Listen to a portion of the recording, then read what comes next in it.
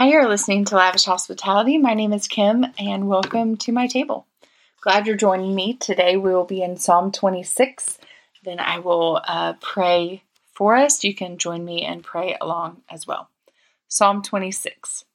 Vindicate me, O Lord, for I have walked in my integrity. I have trusted in the Lord without wavering.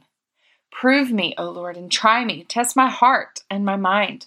For your steadfast love is before my eyes, and I walk in your faithfulness. I do not sit with men of falsehood, nor do I consort with hypocrites.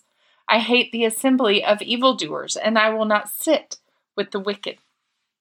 I wash my hands in innocence and go around your altar, O Lord, proclaiming thanksgiving and aloud and telling all your wondrous deeds. O Lord, I love the habitation of your house and the place where your glory dwells. Do not sweep my soul away with sinners, nor my life with bloodthirsty men, in whose hands are evil devices and whose right hands are full of bribes. But as for me, I shall walk in my integrity.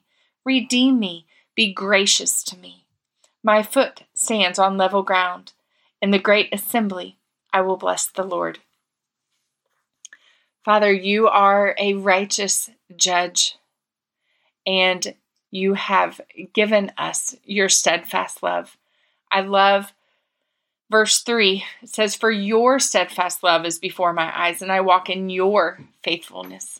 God, you know that I am going to be unfaithful at times, and that I do not love steadfastly like you do. These point me to the hope that I have in life, and that is your faithfulness and your steadfast love. And both of those were given to me when you sent Jesus to die on a cross. And I'm thankful for that, for your steadfast love and for your faithfulness. Amen.